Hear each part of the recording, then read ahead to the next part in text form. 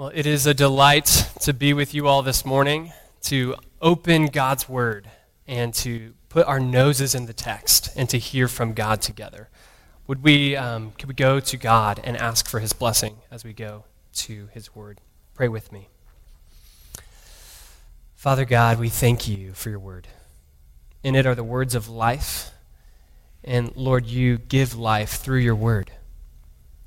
Father, open our eyes to see you in all your glory. Father, help us to have hearts that are undistracted and, Father, that are focused as we seek to peer into your law. Lord, give us wisdom and grace. Now we ask in Jesus' name. Amen. I wonder what the best gift you've ever received would be. If you had to just scan through all the birthdays and holidays, I wonder what the best gift you've ever received might be. Is it a book? Is it maybe a phone? Maybe some new clothes? I wonder, whatever that gift you may be thinking of, I wonder what made it so special. Now, in my family, my mother is exceptionally good at giving gifts. She'll plan way in advance, and she'll have a multi-tiered process of how the gift is going to come to you. For my wife, on her 25th birthday or something like that, she gave her 25 gifts. Little things, but really thoughtful things that show that she was thinking about her. For my 17th birthday, my mom gave me a guitar, along with my dad. And it has been an awesome gift that I use every day, just about, if not every week. But I wonder what makes a gift so memorable, and what makes a gift have such an impact on us. Perhaps it's the thoughtfulness that goes behind the gift, the forethought. Maybe it's the inherent worth of the gift itself. Or perhaps just that the gift was totally unexpected and totally undeserved. Well, this morning, we're going to be looking at God's Word in John chapter 3. If you have a copy of the Word, open up to John chapter 3. And there we're going to learn that God has given His own an amazing gift, the best of all gifts. The main idea, if you're taking notes this morning of this sermon, is that salvation is a radically transforming gift from the triune God, the Father, Son, and Holy Spirit. And this is a gift that we cannot earn, but must receive by faith in Christ. Let me say that again. Salvation is a radically transforming gift from the triune God, Father, Son, and Spirit, that we cannot earn, but must receive by faith in Christ. My hope is that as we look at this sweet, sweet text, that we will glory in God, that we will delight ourselves in God who has saved us for His glory, and that He has saved us by gifting us with His Son. So let's dive in. Firstly, I want to see that salvation is a gift that begins with a new birth. We see this in verses 1 through 13.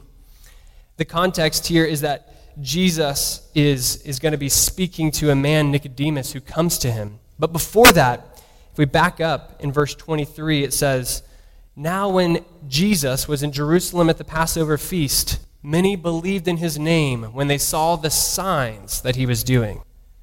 But Jesus, on his part, did not entrust himself to them, because he knew all people and needed no one to bear witness about man, for he himself knew what was in man." So what we learn about Jesus just before our text is that Jesus can peer into the heart of man, and he knows what's in man. And that is very true of who we're going to see, Nicodemus. Jesus knows this man, Nicodemus. He knows the word that he needs to hear. And similarly, it's a word that we need to hear this morning as well. So who is this man Nicodemus? Well, he comes and he's a ruler of the Jews. And Jesus is going to speak to him. And he's not going to speak to him in the way that maybe Nicodemus expects. Let's look and read God's word. Verses 1 through 13. Now there was a man of the Pharisees named Nicodemus, a ruler of the Jews. This man came to Jesus by night and said to him, Rabbi, we know that you are a teacher come from God. For no one can do these signs that you do unless God is with him. Jesus answered him, Truly, truly, I say to you, unless one is born again, he cannot see the kingdom of God. Nicodemus said to him, How can a man be born when he is old? Can he enter a second time into his mother's womb and be born? Jesus answered, Truly, truly, I say to you, unless one is born of water and the Spirit, he cannot enter the kingdom of God. That which is born of the flesh is flesh, and that which is born of the Spirit is spirit. Do not marvel that I said to you, you must be born again. The wind blows where it wishes, and you hear its sound. But you do not know where it comes from or where it goes.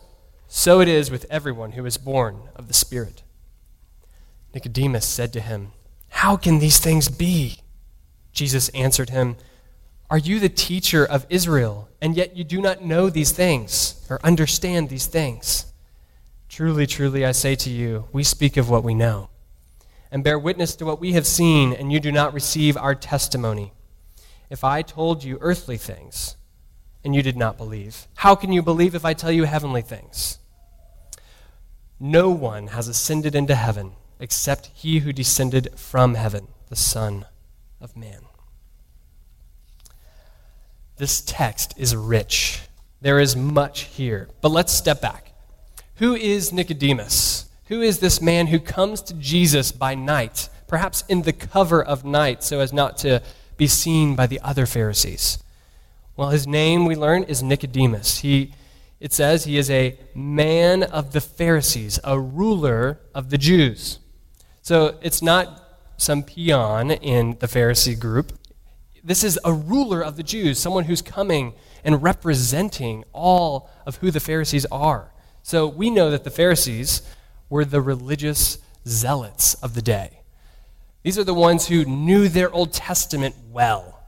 They studied it, and they knew the laws, and they were so careful to remain pure according to the law. And so careful even that they would create more laws to ensure that they would keep the law. So they were serious about God's word. But as the New Testament unfolds for us, they're also hypocritical. They knew the law, and yet they themselves would wield it over people and not do it themselves.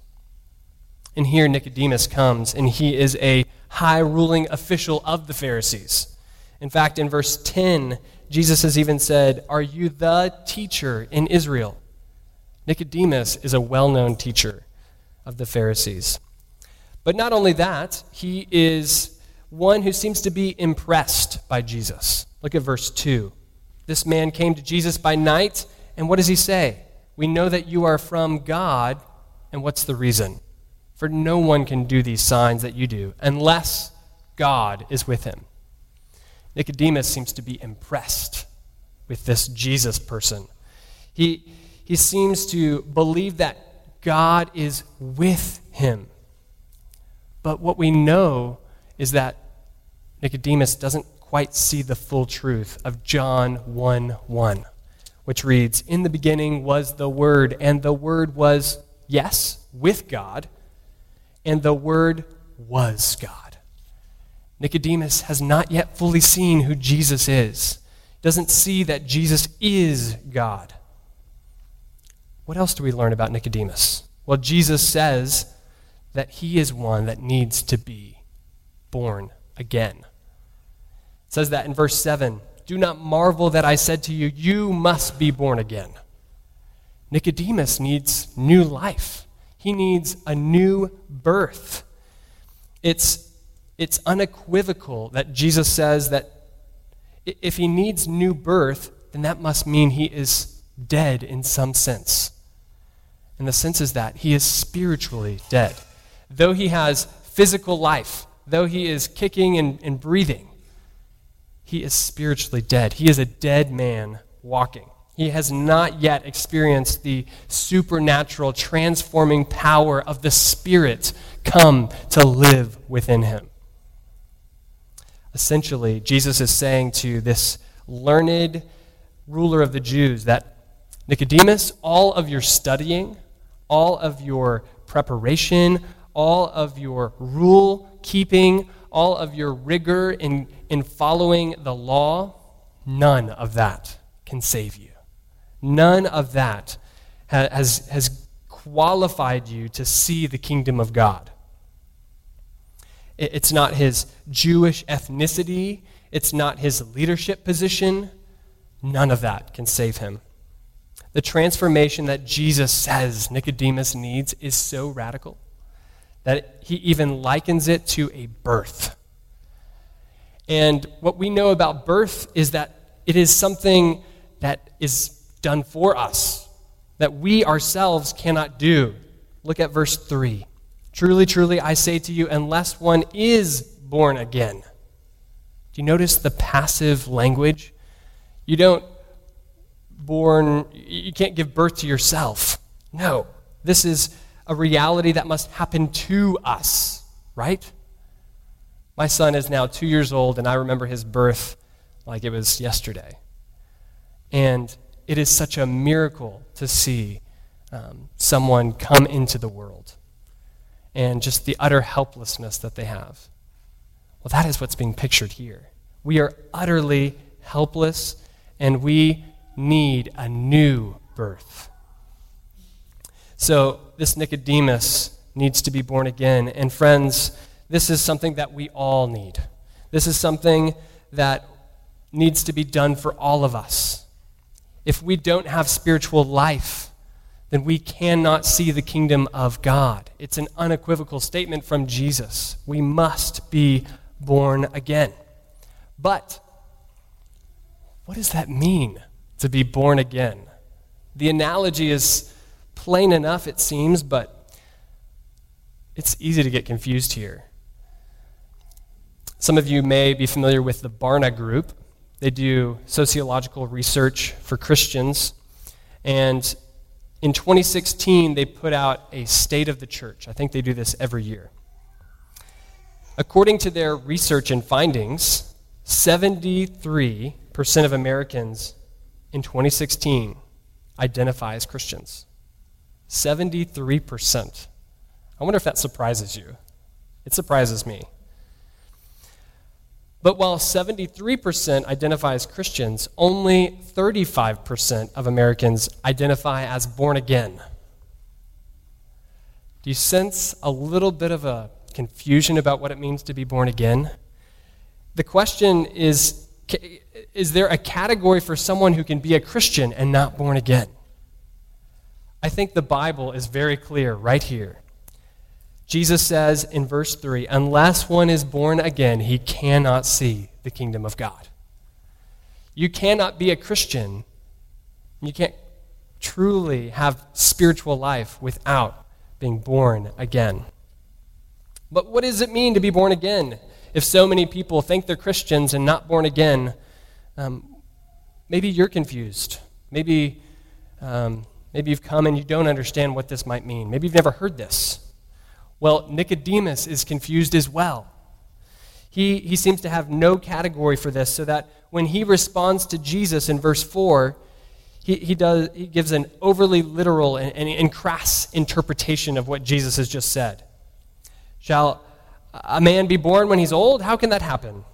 Can he enter a second time into his mother's womb?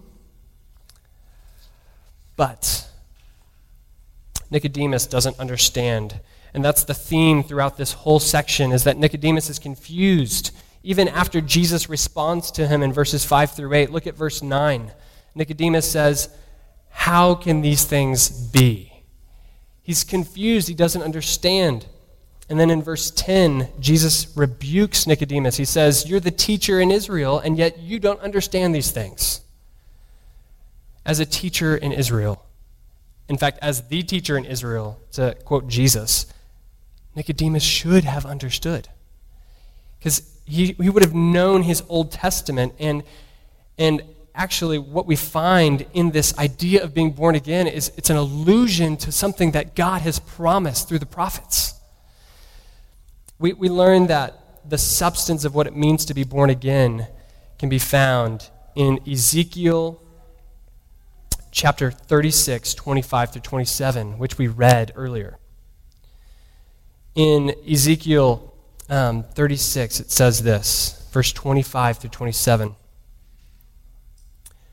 I will sprinkle clean water on you, and you shall be clean from all your uncleanness, and from all your idols I will cleanse you. I will give you a new heart, and a new spirit I will put within you, and I will remove the heart of stone from your flesh and give you a heart of flesh.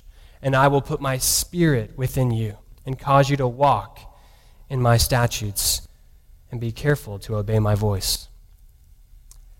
Nicodemus should have had this verse, should have known this as Jesus was speaking and explaining what it meant to be reborn. So in verses 5 through 8, we have two ways that Jesus is explaining what this new birth is. It is, he alludes to the Old Testament passage in Ezekiel, and then he also gives us a lesson from nature. So let's talk about that allusion to Ezekiel. Verse 6, look there. That which is born of the flesh is flesh. That which is born of the Spirit is spirit. Jesus is making clear that a birth of the flesh and a birth of the Spirit, there are two kinds of births. We can be physically, naturally born, and then we can be supernaturally born, spiritually born. And to see the kingdom, we need to be born of the Spirit. But jump back up to verse 5. Jesus says, truly I say to you, unless one is born of water and the Spirit, he cannot enter the kingdom of God. This is where that allusion to Ezekiel comes into play. Perhaps when just coming to this text, we might see born of water and the Spirit, you might think, okay, that's referring to someone who's born naturally and then someone who's born spiritually. Born of water and then born of Spirit. But actually, water, it doesn't refer to a natural birth. Water, some have also thought that maybe it refers to baptism. Someone who's born of water has been baptized and born of the Spirit. But that wouldn't have made sense for Nicodemus, and it doesn't make sense of the nature of baptism. That unless you are baptized, you cannot see the kingdom of God. What's true here is that Jesus is pointing Nicodemus, this teacher in Israel, back to his Old Testament, to that reality that God will cleanse. God will put his Spirit in us. So what is the reality of Ezekiel 36, that new covenant promise that God is foretelling? Well, God was promising new life. He was promising that God's people will be sprinkled with water in such a way that they will be cleansed from all their sin. God's people will have the Spirit of God living within them. They will have new hearts. What is prophesied in Ezekiel comes to be a reality in the life of Jesus as he's talking to Nicodemus. So this new birth, to be born again, is to have the Spirit of God in you, and it's to be totally cleansed from your uncleanness before the Lord. But he also gives us a lesson from nature. Look at verses 7 through 8. Jesus says, do not marvel that I said to you, you must be born again.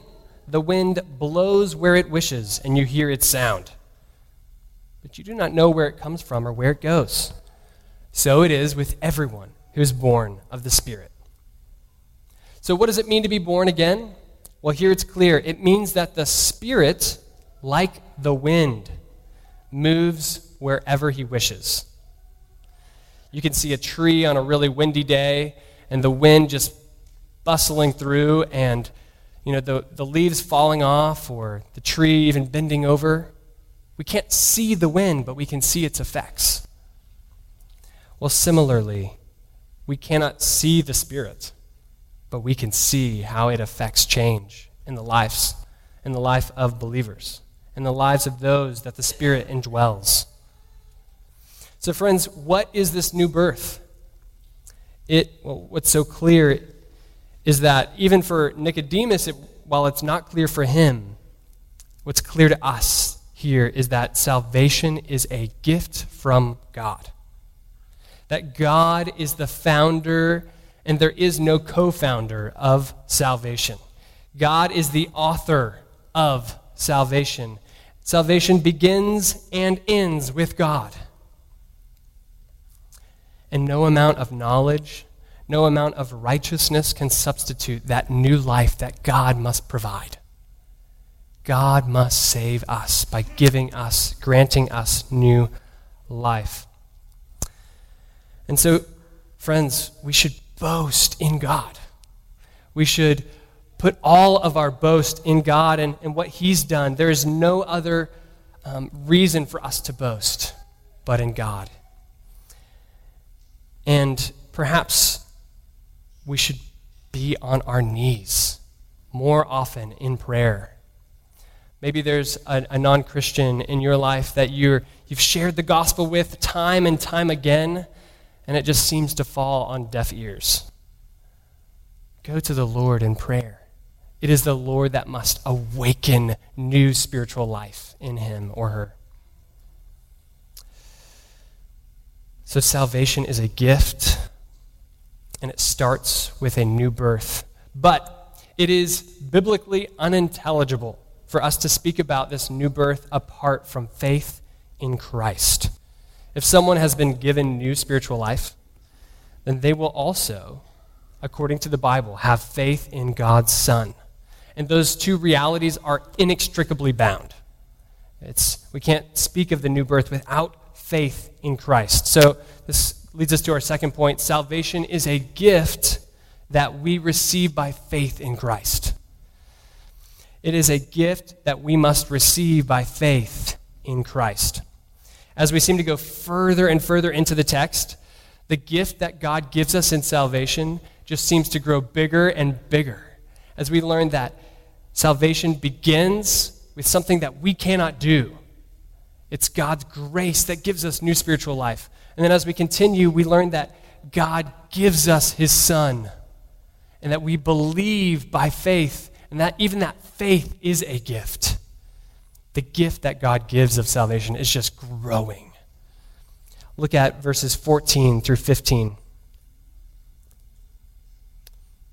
As Moses lifted up the serpent in the wilderness, so must the Son of Man be lifted up, that whoever believes in him may have eternal life. Well, here Jesus is continuing his dialogue with Nicodemus. He's helped him to understand a bit about his inability. You are totally unable to save yourself. You need God to give you new life. And now he wants to share who he is. Who is the Son? Who is this Son of Man? Well, Jesus points back to the Old Testament again. As Moses lifted up the serpent in the wilderness, so must the Son of Man be lifted up. If you know Numbers 21, and we don't have time to turn there, it is an amazing passage. The people of God are in the wilderness, and Moses is over them and leading them through the wilderness, and they're complaining. Why did you take us out of Egypt where we had all these comforts, even though you were in slavery? And now we're going to die here. And so they were grumbling and complaining. And so God justly sends fiery serpents into their midst as punishment. And when the people realize we have messed up, we have screwed up, we have complained against God, They plea for mercy. And what does God do? He does this strange thing. He tells Moses to go craft a fiery serpent, a bronze serpent, and to put it on a pole. And that for anyone who's been bitten, if they look at that serpent, they will live. And what's amazing about that is that it happened. People looked at the serpent, and though the venom was in their veins, God saved them just by looking at this bronze serpent. Well, what's amazing is that this is a picture of Jesus, and it is even a small picture of Jesus.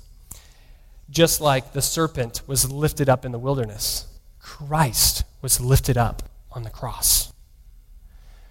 And just like the people who would look at the serpent and believe and were saved, people who look on Christ will be saved. But how much more? That when we look to Christ and have faith in the lifted up one, that if we believe in him, we'll have eternal life. Not life that will extend until 20, 30 more years, but life eternally. Live forever. And also this bronze serpent, it wasn't alive.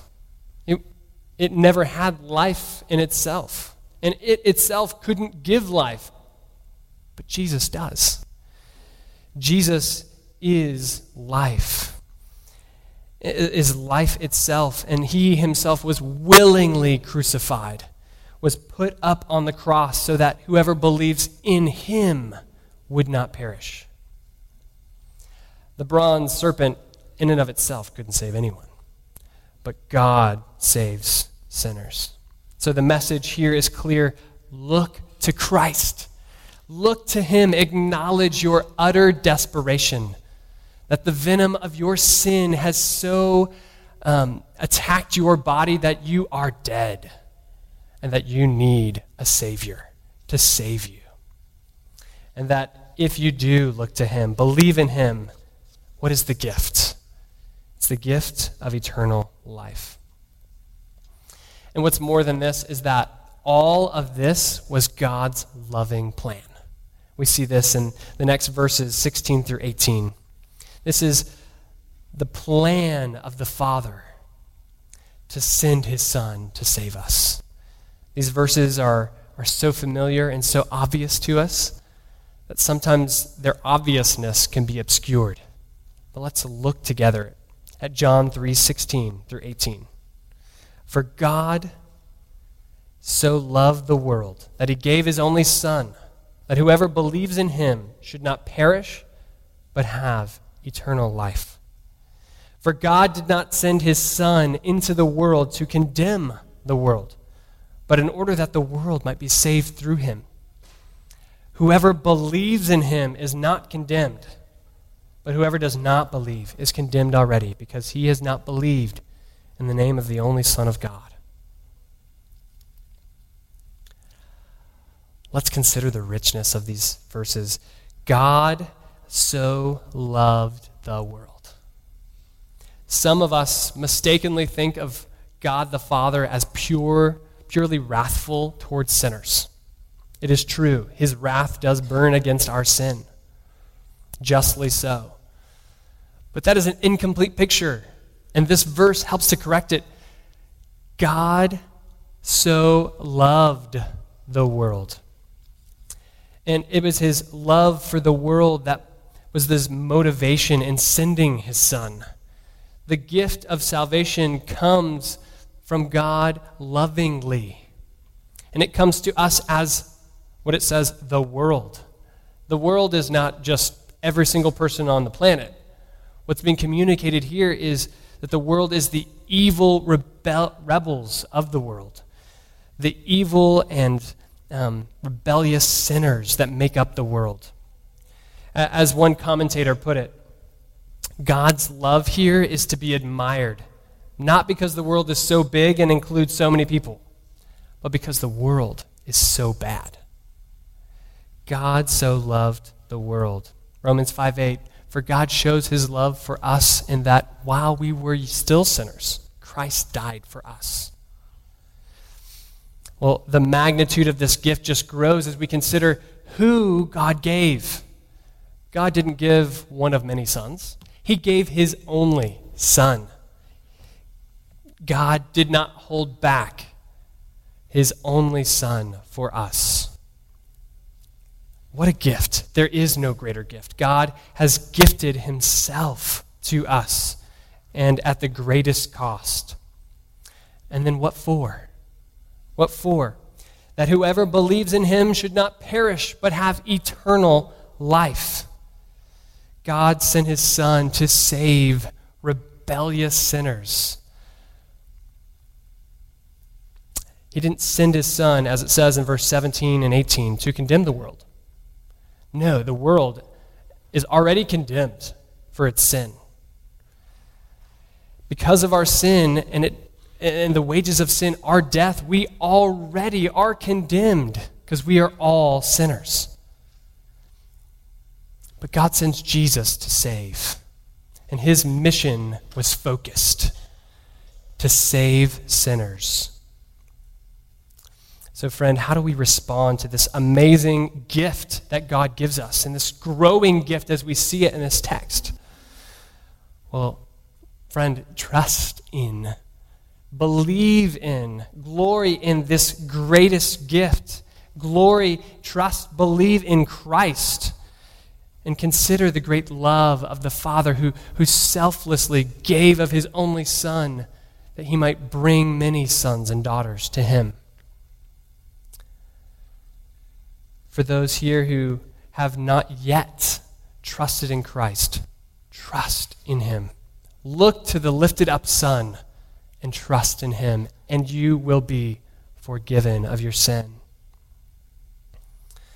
So for those who have been born again, who have trusted in Christ for salvation, for those who have received these amazing gifts from God, what is the effect of having received these gifts in their life? How does receiving these amazing gifts change us? This leads us to our third and final point, that salvation is a gift that transforms radically. And it transforms our affections. It transforms what you love. Look at verses 19 through 21. And this is the judgment. The light has come into the world, referring to Jesus. And people loved the darkness rather than the light, because their works were evil. For everyone who does wicked things hates the light and does not come to the light, lest his works should be exposed. But whoever does what is true comes to the light, so that it may be clearly seen that his works have been carried out in God. Friends, there's so much in this text. There's so much in John 3. But what's clear here is that for those who have been born again, who have received the gift of Christ by faith, their lives are going to look different. And in fact, that should be a source of confidence for us. It says that when our works are evil, it proves that we ourselves are evil. When our works are righteous and faithful, we prove that what? We prove that we love the light. We prove that we love the Lord when our lives reflect that. Our lives are a sort of test to help us see that God has truly indwelt us and that he is living inside of us and that the great gift that God has given to us in Christ is transforming and changing our lives. John picks up this line of thought all throughout his letter in 1 John. 1 John chapter 2, verse 29, he says, "If you know that he is righteous, you may be sure that everyone who practices righteousness has been born of him." You see the connection with someone being born of God and practicing righteousness? It's not only that, but in chapter 3, verse 9 of 1 John, no one born of God makes a practice of sinning, for God's seed abides in him. He cannot keep on sinning because he has been born of God. The new birth that God works in us, it changes us so that the pattern of our life is to practice righteousness and to not practice sinning. If you've read through 1 John and you're a Christian, you know that sin doesn't disappear. We're not just magically sinless. But the pattern of our life evidences and proves that we have been born of God as we practice righteousness and don't practice sinning. But perhaps one of the greatest ways that we prove and show and evidence that we have been born of God and that we do believe in God's gift, Christ, is 1 John 4:7. Beloved, let us love one another, for love is from God. And whoever loves has been born of God and knows God. One of the greatest evidences that we can display to the world that we are born of God is by loving one another. A love for neighbor, a love for God. These are the two greatest commands, and the whole sum of the Christian life can be summed up there. Love of God and love of neighbor. Not hatred for our neighbor, not racism towards our neighbor, where we elevate ourselves or one race above another. Love of God is what characterizes the people of God, because we have been born of God and been gifted Christ. Well, this is a radical transformation that takes place in our lives. It's a radical transformation that should change our marriages. So that in our marriages, husbands and wives aren't fighting for their rights, but we are giving of ourselves to one another. There's a self-giving love that reflects the self-giving love of the Father. Similarly, family members, brothers, sisters, that I really want that toy. I have a 2-year-old, so sharing is really hard. I really want that toy. And no, I'm going to give it away. I'm going to give you the toy. It's a petty way, but if my 2-year-old were here, he would say amen. There's a self-giving love that should characterize and shape our families. And not only our families, but this community, this church community. Are you known to be a church that is giving of themselves, that is inconveniencing themselves and putting their own desires in the back seat in order to love and mirror God's self-giving love that he has given his Son? So how can I hold back this or that? I should give that others might experience the love of God. Well, I think sometimes this rich theology of God's gift to us can feel abstract. But friends, it was not abstract for Nicodemus. He may not have understood that very night that he met Jesus, but if you have your Bible, turn to John chapter 19.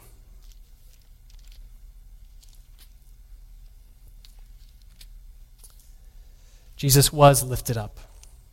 He went to the cross. In verse 30 of 19, he says, "It is finished." He bowed his head and gave up his spirit.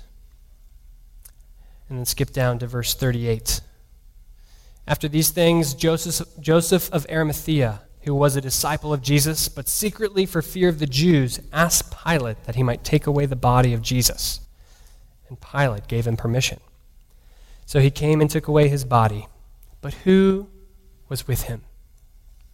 Nicodemus also, who earlier had come to Jesus by night, came bringing a mixture of myrrh and aloes, about 75 pounds in weight. So they, Joseph and Nicodemus, took the body of Jesus and bound it in linen cloths with the spices, as is the burial custom for the Jews. Now in the place where he was crucified, there was a garden, and in the garden a new tomb, in which no one had yet been laid. So because of the Jewish day of preparation, since the tomb was close at hand, they laid Jesus there.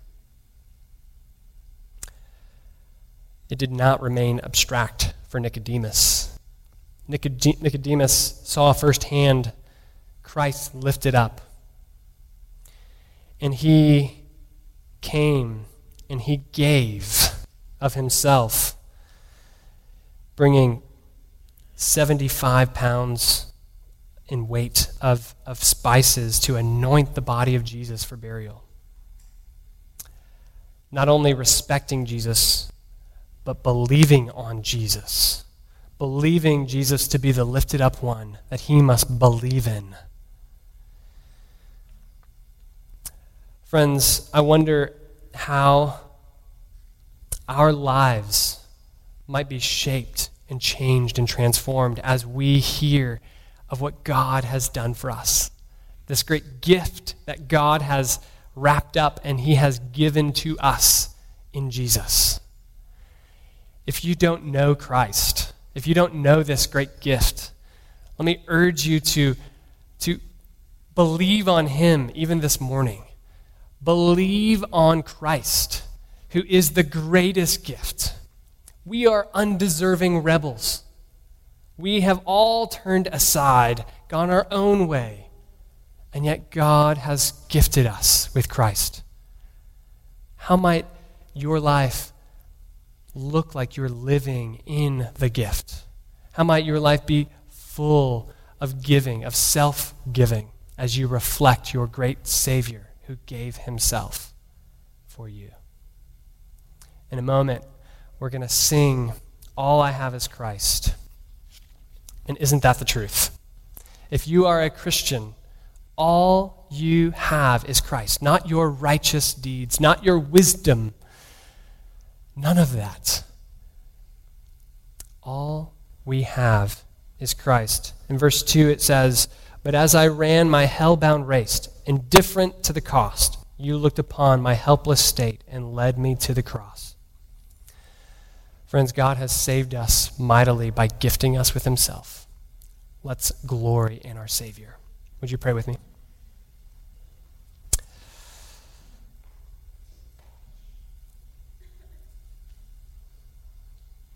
Father God, we thank you for the gift of salvation. And Father, at times we are ungrateful, unmindful of the gift that you have given. But Father, impress the words of John 3 on us. Lord, that you so loved us that you gave. You gave your only Son. Father, we thank you for this amazing gift. And Lord, we ask that you would help us to display in our lives your love for the world and your self-giving. Help us to give of ourselves even this afternoon and this week. Transform us by the washing of the water of the Word. Make us more like you. We ask in Jesus' name. Amen.